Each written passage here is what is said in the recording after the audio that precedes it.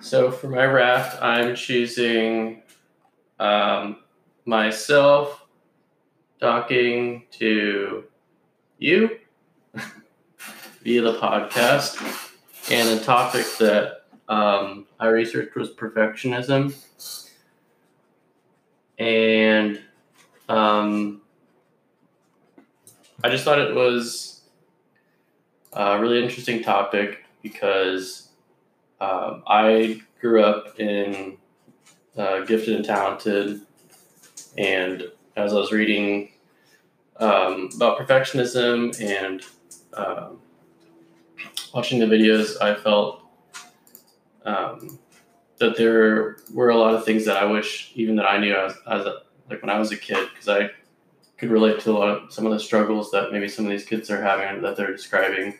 So I think it's definitely a good tool for me to have, especially in the classroom, because I've seen these types of behaviors before, and I actually had a student that exhibited these exact behaviors, and I didn't know how to work with the student, and I've been in contact with parents for a while, and this was something that we really struggled with throughout the year. So I wish I had this information when I was working with the student.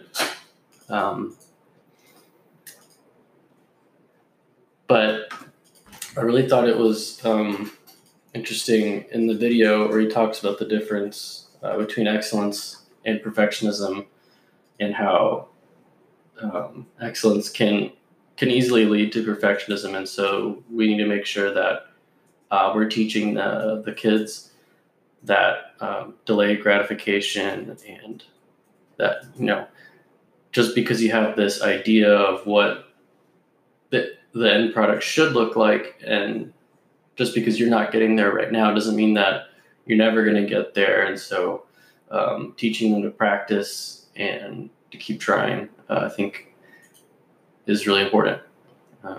Yeah.